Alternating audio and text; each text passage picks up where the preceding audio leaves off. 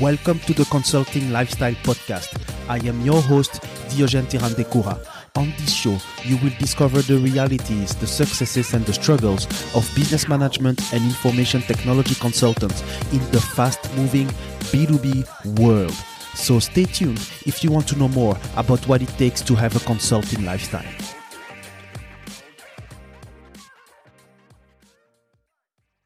People, processes, and technologies are the three main ingredients required in order to succeed in a ERP implementation or CRM implementation project.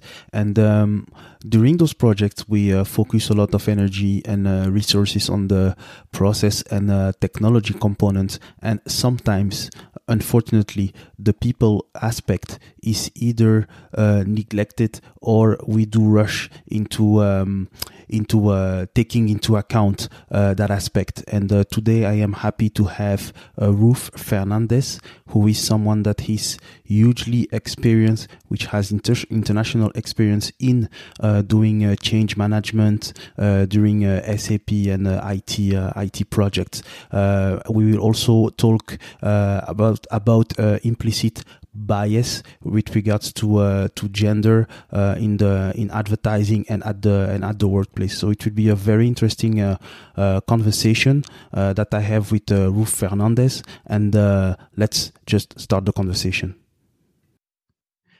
Hello and welcome to the Consulting Lifestyle Podcast to Ruth Fernandez. Ruth, how are you? I'm good, thank you. How are you, Diogène? I'm doing well.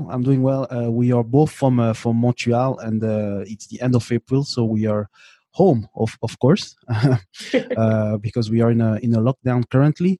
And with Ruth, I think what is very interesting is that you are the first guest that is specialized, or at least that has a lot of experience in change management. So we will mainly talk about that during the episode. So let's start first, Ruth, with you talking about your career story. Thank you, and thank you for inviting me to be on the podcast.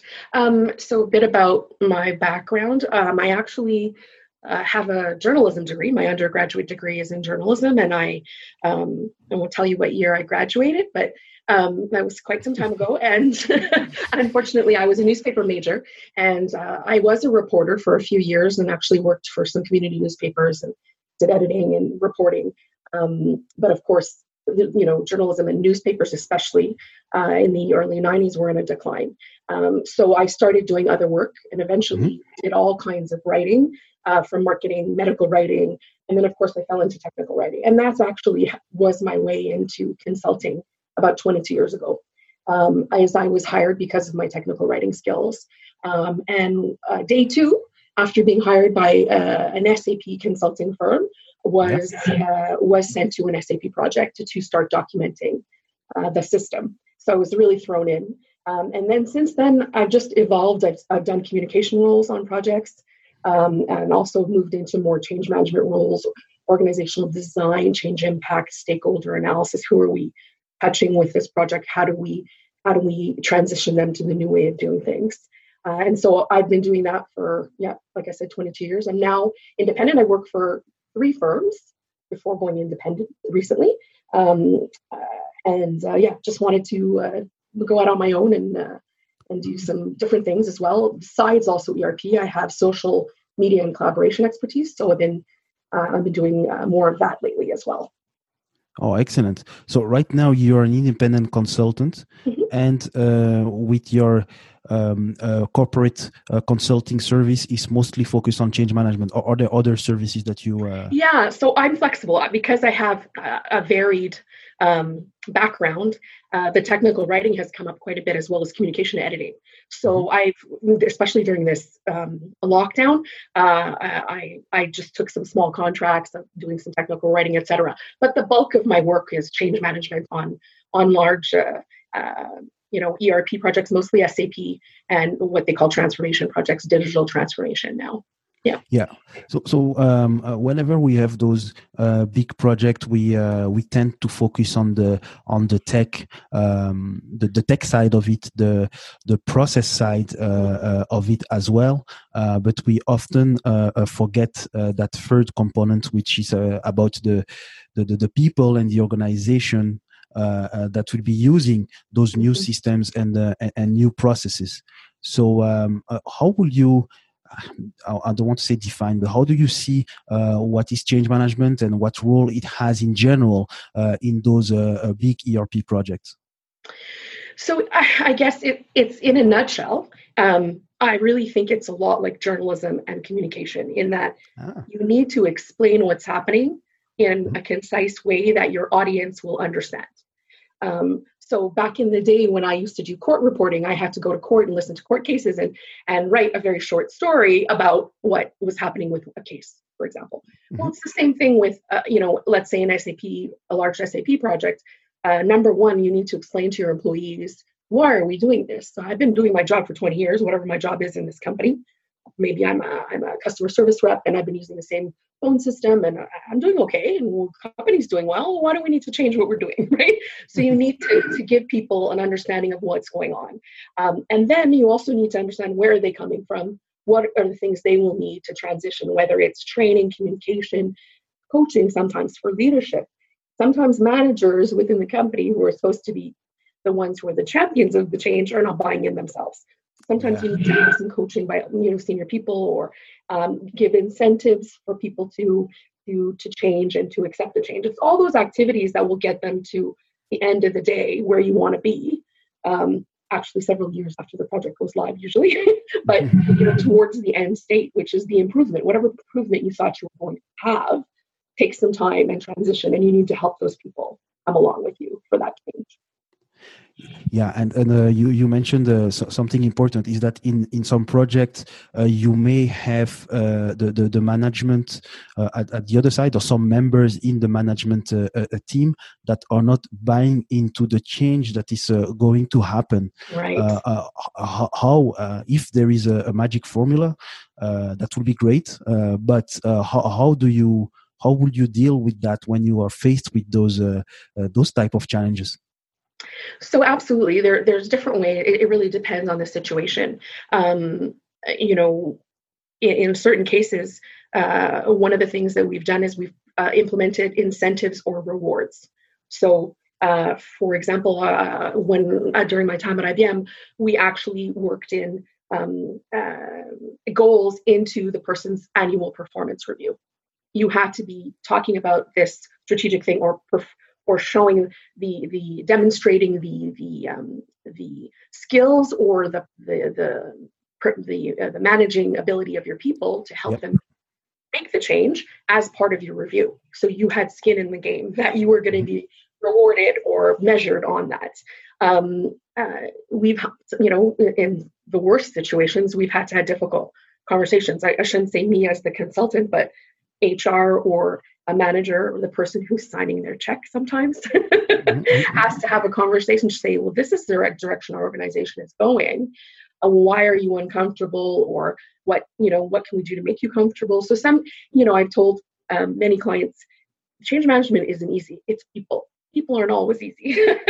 So it's not a one size fits all. You have to have a strategy at every organization based on their culture. How have they done change in the past?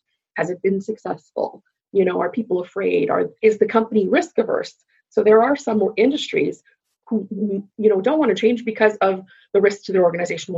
Whether it be safety, safety is number one in there, so they don't want to change something because it could cause a risk, or quality of their product, et cetera. So you have to kind of really examine what is going on culturally within your organization in order to figure out how to do the change properly. So that's a great answer, and that's very important. The cultural aspect of change matters. But you, Ruth, you have worked with huge clients and in different countries. So with you work with clients that have offices all around the world. So how will you dissect? Maybe I don't want to that to become a tutorial, but how would you approach cultural change with a global client? How did you experience that? So I've worked on, I'm trying to think now, one, two, three, probably one of the largest projects in the world, but also a couple of smaller ones that were global. And I've learned, the first one I did was early in the 2000s. And, being a kid who grew up in Montreal and, who's very Western basically, and, you're applying what you think will work. And you realize, oh, okay, in Asia, this doesn't really go well. Or, one thing we used to hear was, if you ask somebody, and I'm very genuine when I ask somebody, okay, are there any concerns? No question is a wrong question. You can ask anything you want. I'm very genuine when I say that. And I realize it makes me nervous when nobody asks a question, because that means they're not ready or willing or able to ask the question because of culture.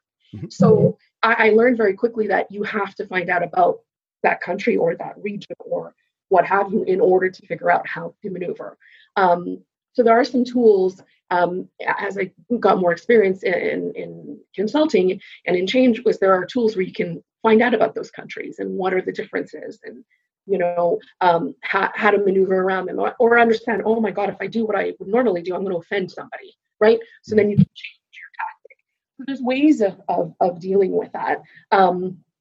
But sometimes it's trial or error, and you realize, oh, that didn't work there, so we've got to do something to correct that. So you can't be perfect, so it's human. And, in my experience, luckily, most of the times, people realize that I'm genuine, and then I'll apologize if I did something that offended them, or say, okay, I'm not sure if this will work here, but what do you think? And I really want your input because I want this to work for you. So that's been good. The hardest thing for me is the time zones. When you work on international projects, is really you want to try and accommodate people. Like, I can't ask somebody in India or China to be up at the crack of dawn every time just so that I can have a call at a rational time for me. Sometimes I'll have to adjust and take a call in the middle of the night. So you learn to accommodate and adjust to make it work for whoever you're dealing with in that country. So that's another important aspect. As a consultant, you are often the person that will accommodate the clients.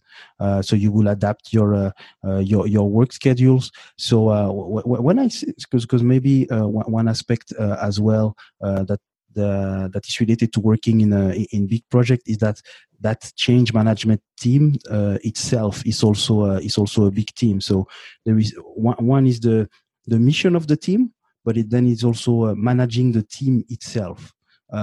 So were you often is it often the same person, the person that will manage the change management team and then manage the client, or is like two different people that have to do that? Oh no! In my experience, it's been both. I have to, work with my client counterpart. So if I'm a change management lead on a project, I usually have a counterpart, and then together, I would make suggestions based on my experience, obviously. But that person brings their knowledge of the organization and the culture. So we would come up with a strategy, and then the two of us. So sometimes I haven't had a counterpart, but most times I do. We together manage our change management team wherever they're located. So it's definitely two hats. You have to manage a team and then manage your stakeholders outside the team. Yeah, that's that can be indeed, and that is very challenging. So that's why I assume that it's a lifestyle in which you have to work long hours, possibly travel, etc. So we have all of that as well to deliver the project. Then related to change management, you have also been involved in projects to improve social collaboration within your previous employer. Can you a bit elaborate on that? What is meant by social collaboration? What type of things did you try to foster there? Sure. So social collaborative behavior, or sometimes they lump it into digital skills as well, is using internet communication tools or virtual tools or software to collaborate with people who are not co-located. So when I was at IBM in 2013 for a couple of years, I was leading the social business internally project that we ran for the consulting division. So, IBM's consulting division has consultants all over the world. Also, for example, you and I, even if we were in the same practice, we might never see each other. We might be on different projects. So we had to find a way for us to support each other and to work together and to build community, even though we were not having meetings and not able to be in the office together. So, of course, IBM's a technology company, so we already had some of those tools, internal chat systems, wikis, databases, etc. But, IBM had developed many more tools. Connections is one of them that's similar to Yammer, for example, or SharePoint. So my job as the global community lead was to work with the practices within the consulting division to encourage them to increase how much online collaboration they were doing. And coaching some of the leaders, improving how, practices. So for example, within the SAP practice, we encourage the leaders to use their internal community. We set up a community for them, which had everything, a forum, a blog, a wiki, and we started having leaders share more there so that their practitioners, their consultants all over the world, thousands upon thousands of them, could go there and get information, and could also go and I could ask an SAP a question about SAP that I had a problem with at my client, and hopefully 20,000 consultants throughout the world who are also SAP consultants, who are members of this community, would answer my question, crowdsourcing. So given what's happening in today's world, it's so interesting. I think we need some more coaching and change management for the organizations who have not picked this up yet. And at IBM, we were very proud throughout the organization, not just in consulting. At one point, the VP of social business at IBM has said, 80% of employees go into an internal online service, whether it's or using a chat system same time or etc. every day. And he thought that was almost 100% of adoption, because there are people at IBM who are not online all the time. They're actually building mainframes. They're in factories, so they don't access. So he's saying if we got 80% of our population to access this somehow, then we're very, very successful. And I'm really proud because during my tenure, when I was there, we increased collaboration because we did all kinds of measurements. And we also did success stories and interviews. And we increased collaboration by almost 200%, which was incredible. And now we are forced, everyone is forced to now use their digital skills. As I was scrambling today to find lighting and figure out, how I could do this from home, we all have to learn how to do things remotely. And I think the organizations that were resistant, or who were quote unquote traditional and needed people to be in the building, have had to let that go. And so we have to demonstrate success stories about how working remotely, because we had to, is very successful. And I'm a big promoter. Even before I took the job because I was already kind of a champion. I was already using those tools, and I'm kind of already, my friends always say, well, if you want to know something, ask Ruth, she'll show you how to find it. Because I always am trying to get to the source of information. I can find things out, probably my journalism background, research, but my friends were like, you're a knowledge broker, you know where to find things. Well, that's the key to being successful, is knowing how to figure out where to find the information. No, that's yes. So that's a skill that has helped you and that is helping you during your whole life and career. So this ability to find things and to share your knowledge than to others. That's great. First of all, congrats for this the almost 200% increase in social collaborative behavior. There are a lot of organizations where there might be either a generational gap or cultural gap in which the management thinks that if their employees are not in front of their eyes, they might not be working. So they just suspect that those people are not working. Right.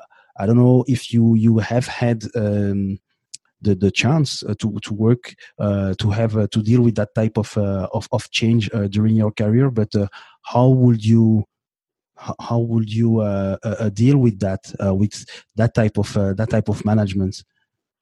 Absolutely. Several times, actually, even one project that I was on internally at IBM, there were IBMers who were more traditional and were not used to having people say, well, I need to work from home because my kid is sick or whatever the case may be. And I find you have to try, you push the envelope, but you prove that you're productive. My last client, actually, when I was still with IBM, was very traditional in that, they didn't believe anybody was working on Friday. Right? When we went home on Thursday, they thought we were all in our pajamas and, I don't know, watching soap operas. I don't know. But the fact of the matter is that I was very responsive. I always got texts. I always got calls, whether they were testing me in the beginning. Several of our stakeholders, I think one or two must have been testing me, but several of them needed a lot of reassurance. So they were calling me, but I was always responsive. I was always available. If I said I was truthful, I did my groceries on Friday. I was out doing something, but I was available and I worked part of the day. So I responded, and so eventually they understood that. And I remember at one point, we wanted to have collectively, the consultants said, can we do some more remote work? And the client was really against it. And several of my stakeholders who I worked with regularly said, look, it can be done. Like, look at Ruth. She answers our call whenever, or she responds to us. It's not a long time before she responds to us. Of course we can do it. So I think you have to demonstrate to people and build their trust, right? And in my case, I actually got quite ill a couple of times with sinus infections, and my father was ill once, so I had to stay home. And I was working. I attended meetings. They saw my face, or we did a conference call. So you can make things work. And so I think if you demonstrate it, then eventually folks will start to believe it. That's that's important. And then now we have kind of no choice because so at least temporarily, but I think it will be also the new normal with the pandemic and social distancing rules. More and more companies will be working remote, and more employees will be looking to work for companies that enable a remote work. How do you see the future of your profession? Was change management something that had to be done on site? Did you have to get in touch with people face to face in order to do your job, or is it something still feasible remotely? How do you see it? It's a tough question, because I do feel that you need some of that personal connection in person. I think it depends on who the stakeholder is. So, for example, perhaps at certain times during a project, and let's take an SAP project, you're changing what people are doing, the little tasks they're doing in their job, or maybe you're doing away with half of their manual paperwork, right? Yep. So you're changing 50%. Let's take that as an example. Well, eventually, my strategy, our change management plan would be for HR and their manager to have a conversation with them about, Ruth, your job is, you're not losing your job, but we're taking away this, but we want you to do these tasks. Don't worry, we're going to train you. In a perfect world, of course, you would want to sit down with Ruth and you would want to have the conversation with three of you together. But having said that, we could also do a phone call. Like, it could be a phone call, it could be video chat. But those kinds of things, I'm still, I think people still would want to see the person. So I think we're going to have to adjust, and keeping in mind that even when we go back to, quote unquote, going back to work in person, being there, we're going to have new rules. We might have bigger walls on our cubicles. We might have, we might have to wear masks. So I think you might be in a conference room and be 6 feet away from the people until we figure out a vaccine and testing. The world will change completely. So maybe we could still have. Having said that, of course it's feasible to do it remotely. I mean, early in the 2000s was my first multinational project. And we had the town halls virtually with the president in one country or one region, and we had video and we did it. Back then it was a little bit more manual. We had representatives there taking the questions and calling them in. And now we have tools where we have chat. On Zoom, you can chat and ask your question.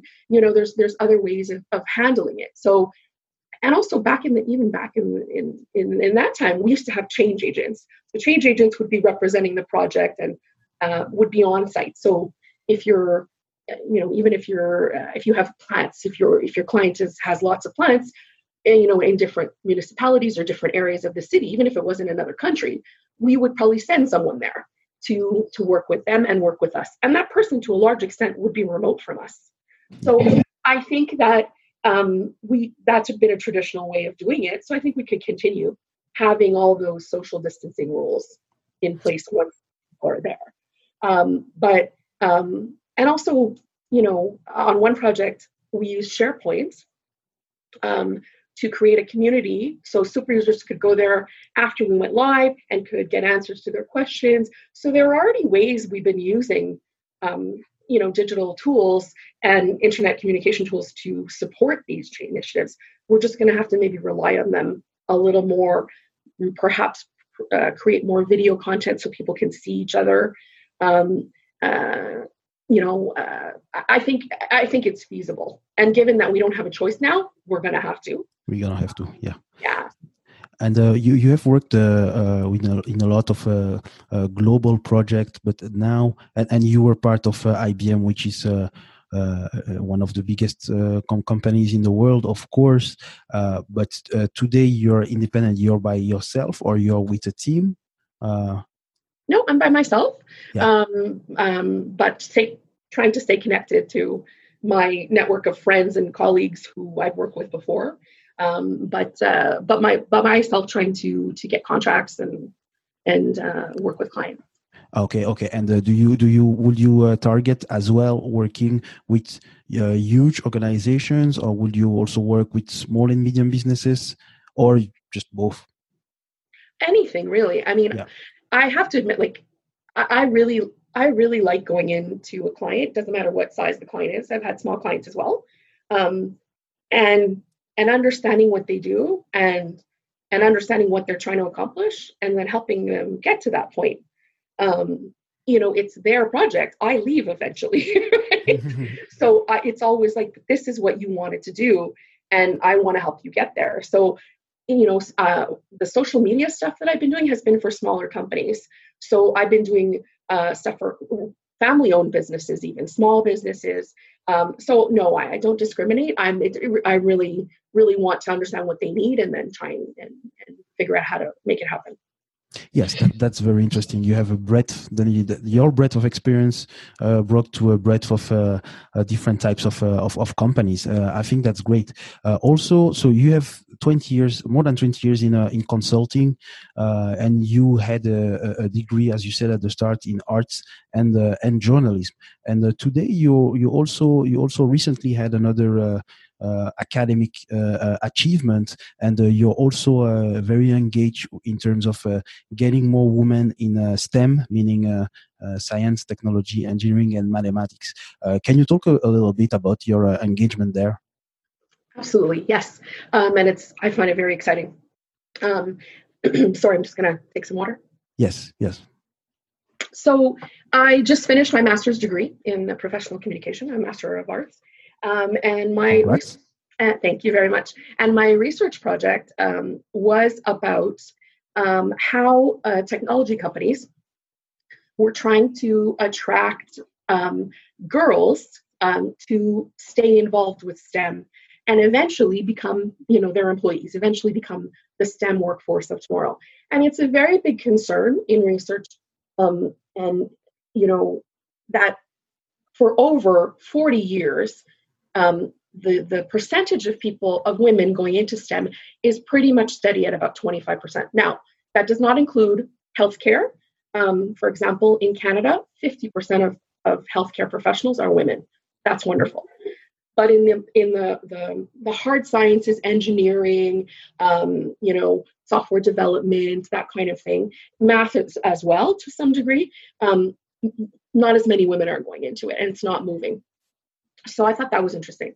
But, my project was related to organizations that are truly wanting to recruit more women eventually to their workforce, but also want to encourage girls to continue being interested in science as they grow up, who have good intentions and have been running a lot of ad campaigns and internet video campaigns to try and attract girls. Unfortunately, what they were putting in their ads, even how they dressed the girls or showed them whether they were working on science or not, was still quite sexist or showing patriarchal ideas of what a girl would be interested in. Yeah. And so I examined, that was the result of my research, was I looked at, what are they really doing? Are they putting out the right message? And unfortunately, it was a little bit hit or miss. Some of it was very, very bad. Some of it was actually quite interesting.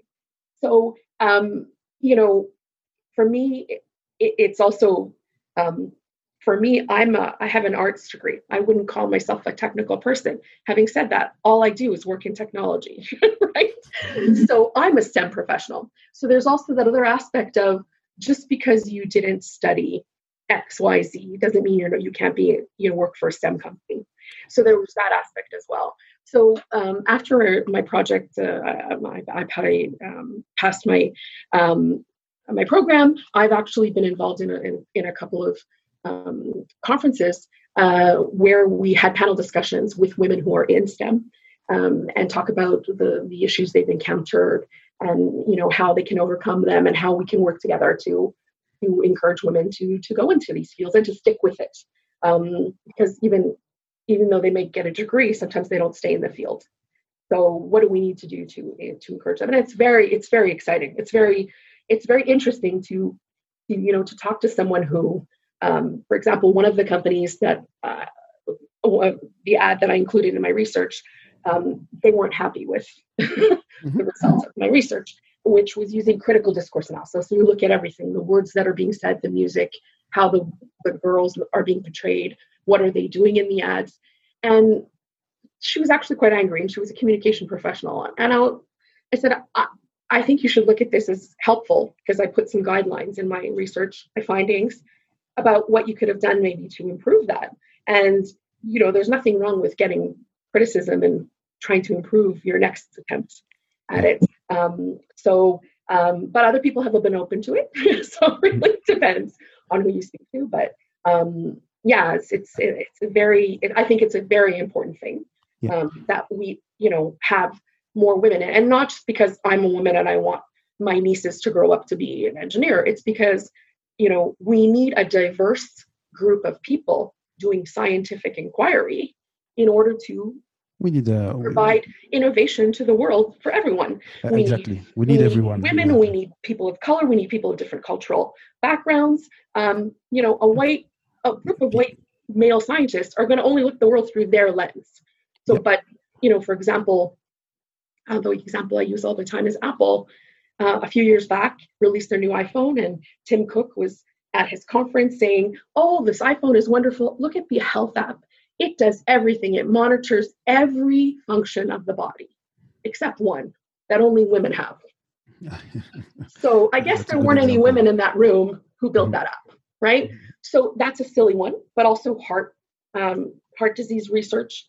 There's not a lot of research being done on women. Well, perhaps more female doctors would be interested in studying that kind of thing. So we need it to be truly innovative in the world. Yeah, that's very relevant right now, and it's important because in the past, I think high tech was reserved to corporate or was reserved to a certain section of the population. But today high tech is accessible to most people. So whenever there is a new innovation, it affects our day-to-day life. So and today we have artificial intelligence, machine learning. So in all those new softwares, all those new tools, if we don't put intelligence that covers the whole population, we are definitely missing out, and even more than missing out, we are actually penalizing a part of the population. So that's important. I must say, I have in most of my projects, women were a minority. I often had a woman that was a leader in my project, but most of the time it was a minority. And how is it? Because you have done the research on implicit bias. I think that's more related to ads, but at the workplace, you would have sometimes, and I am a man, so I know that I've already heard that, is you have the woman that is a leader is like some people will think that it's in French we say garçon manqué, like it's almost like she tries to be a man, or she should have been a man, and that's why she reached that leadership position. Is it today for a young woman? Do they still think that they have to be manly in order to succeed in the industry, or they still think that they can just be themselves and progress like that? That's a good question. Actually, that's another idea for a very good research project. Wow, that's really good. I haven't surveyed my friends, but in my experience, everyone I've worked with, whether it's, I don't just mean change management consultants. I mean, I work with a lot of technical folks on these projects as well, interact with them. And I think that they're themselves. I mean, I think when you're younger in your career, you worry. And it's not, I mean, at least for me, it wasn't about being a woman. It was about my skills and knowledge. Oh my God, do I have enough knowledge and skills? But having said that, there are still the boys groups. There's still golf going on. And, I know, at one of my conferences panels that I moderated, Barbara Robinson, who is a civil engineer, so she deals with sewers and pipes and city municipality projects of getting us our water. And she said, I had to learn how to play golf, and I went to golf tournaments because I was missing out on networking. And I'm a huge hockey fan. Really, I'm really a hockey fan. And someone once said to me, well, did you like learn about hockey so you could talk to your colleagues? I'm like, no, that's just who I am. But I could see, so there definitely is a feeling like I have to find a way to relate to people. Which is very interesting, because that's what we do in change management, is try to find a connection or relation to that person. So I don't know. I mean, back in the day when I first started my career, I remember that there was a women's leadership course where they were telling us to wear business suits, like skirts and the blazer, and and so you're trying to look more like your colleague who has a striped shirt and a jacket. Okay, but I don't see that as much anymore. But I think in some industries probably yes, but I'm not sure. And to tell you the truth, I'm the wrong person to ask. I'm not very good at trying to be something else. I'm very you're yourself. How I am. Yeah. But having said that, depending on your client, you realize the culture is different. So I have to kind of maybe not say something here. Then that's not just because I'm a woman. It could be just the culture and hierarchy within an organization. But women, yes, definitely face I would say I've experienced it as well. I'm straightforward. I'm not as abrasive as some of my male colleagues, but when a woman is straightforward, the words aggressive come out, or, oh, you should be nicer to people. And, and I don't think a male colleague would receive that feedback. Right. Yeah. So, and I have to say to one colleague, because I'm very expressive, and maybe my voice gets louder. I'm not angry, but I'm just expressive. And someone said, oh, well, you need to calm down. I said, I'm not even angry. You don't want to be here if I'm angry. Right? This is just me on a good day. Right. Yeah. So, but I don't think men would get that. Yeah. I totally agree with the aggressive kind of accusation, because for the same tone, same word that is said in a meeting or in a conversation, sometimes for a woman you will say, you know what, she's pretty aggressive. But then for a man, he's more like, he says it like it is. He's a leader. He says it like it is. Like it has that positive undertone behind, and that's that's definitely also in my opinion implicit or explicit bias on the workplace. So I think yes, your work is very important because the less women we have in STEM fields, and today all the innovations in STEM are used by everybody. So the less women we have, the less the society will progress. I think so. So it's very important. So that's great. Also, so you have had a degree in art. I'm just curious, what were you doing as an artistic activity? Well, I have my what's really quite funny. My major in my undergraduate was journalism, but my minor was in philosophy. But my hobbies, I'm an amateur photographer, so I do a lot of that, and and I say I'm an artsy person. I mean, obviously I'm not. I work in technology and I'm project manager, but many of my friends, my cohorts of friends from high school and college did get engineering degrees, right? We're the technical people. I was their artsy friend who went to journalism school. Mm-hmm. So that's what I mean more around, I was the artsy person. And then how did I end up working in technology? Because I think it's the same thing that drew me to journalism. I wanted to find out about the world. So I also wanted to find out about how does this technology work? How do we explain it to other people? And right. And then I just was adaptable to different roles. That's amazing. So yeah, it was a great conversation. So we spoke about a lot of things. So journalism, arts, how you started in tech, consulting, change management, and the importance of having more women involved in STEM. So and today you are a independent consultant. So you have traveled as well in a lot of countries. You have worked in England. Yes, I was on assignment there for 2 years. Yeah. Okay, so given that we are on the consulting lifestyle podcast, so for you, Ruth, what does having a consulting lifestyle mean? So probably two things. One is that you are there to bring your skill set, your subject matter expertise to an organization. Number one, if you don't belong to that organization, I've had to remind clients several times, my counterparts or client teams or stakeholders, I'm not doing this for you. Your organization brought me and my other colleagues in here to help you do the transformation that you want to do. And we'll all go home someday. We're going to another project. So you need ownership, and I'm here to give you my expertise and try to craft strategy that will work for you. I'm very much willing to do the 2-year projects or even shorter ones and then go to something new. As I mentioned earlier, I like learning what an organization did. I worked for a short time on the Molson Brewery SAP implementation in the early 2000s, and I wanted to go on a tour. How's the beer made? What does the person do? Because they're eventually going to be touching the system that we're building, because production was part of their implementation. So you want to understand how their company works. I love that.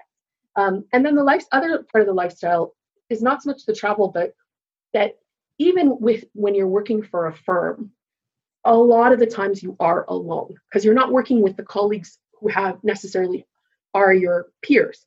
I didn't work with somebody who was a change management lead on my project from PwC or IBM, right? I was sent somewhere else and I had to try and find a way to stay in touch with my community. So networking became very important. And also forging relationships with people on the project who you might not have ever worked with before. So interpersonal skills. And, the travel side of it, I calculated the other day, I think I traveled about 65% of the time that I've been in consulting. So that means I was only home for short periods of time. And so that is an adjustment. It can be very exciting. It really depends on, sometimes you're sent to exciting places, sometimes you're not. So, one thing that I've been complimented on is, I remember a partner, I was returning to the airport on a Thursday evening, and we all would meet, in the lounge because we're all going home. And I was not in business attire. I was in jeans and a t-shirt. And it's because I had gone on a roadshow for change management throughout the province, but I had downtime for a few hours, and I took advantage. I did a bit of a touristy thing. I took pictures of a photographer. They recommended that I go to some winery somewhere. I went there for lunch, and then I took pictures, and then I eventually ended up at the airport. And I was kind of embarrassed because I wasn't dressed appropriately, and there are all these other colleagues around in their suits. Right? But you know what? The partner was like, "That's really good that you did that. That's really good that you enjoyed wherever you were." Because sometimes we're flying in or taking a train or whatever, we get there, we're working tons of hours, and we don't enjoy where we are, and we don't try to make it a livable experience. So I've tried to do that wherever I went. And that's made it better for me. And the travel was really fun for me in that case. So it's really getting used to having to pack your bag and go if you're traveling a lot. But really, it's learning how to really keep your network going. Whether you work for a firm or you're independent, it's all about who you know, what projects are going on, and that can be lonely sometimes if you're not an extrovert. It can be hard, even though you're very good at your job, but you're not used to it. It takes energy. So that's something that I think is really important to remember. True. That's a very good answer. Being a subject matter expert and being used to, because you are bound to travel and having to get in touch with new people and forge relationships. So you can feel, you can be alone, but you're not necessarily alone because you're always with new people. Mm-hmm. So that's great. And how can people that want to get in touch with you, how can they find you? So you can find me on LinkedIn, Ruth Fernandez, and I'm on Twitter, at Fernandez Inc. Fernandez, my name with a Z, and then INK. You can tweet to me or DM me, and you can mute me when hockey season restarts because I read a lot about hockey and politics as well. So you can mute me. But please feel free to reach out. And I love talking to people about change management and my research as well. So. Okay, perfect, Ruth. So maybe you will let me know if you do start another research on the implicit bias at the workplace.